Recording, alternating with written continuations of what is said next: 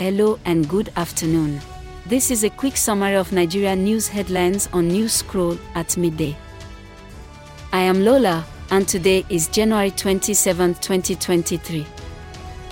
Here are the top news headlines, filtered from multiple sources.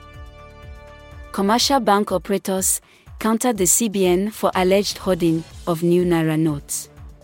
Report by Newsdiary. Number 2. The U.S. ambassador to Nigeria reassures supporting Nigeria towards ensuring the 2023 general elections are free, fair, and credible.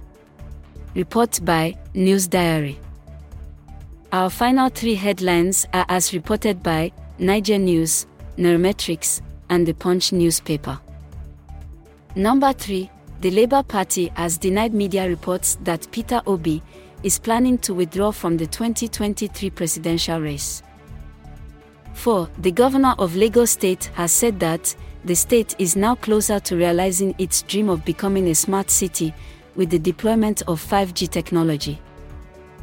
5. The presidential candidate of the Labour Party, Peter Obi, has lamented that the country is currently breeding poverty, hunger, and insecurity due to bad leadership. This rounds up midday headlines from Newscroll.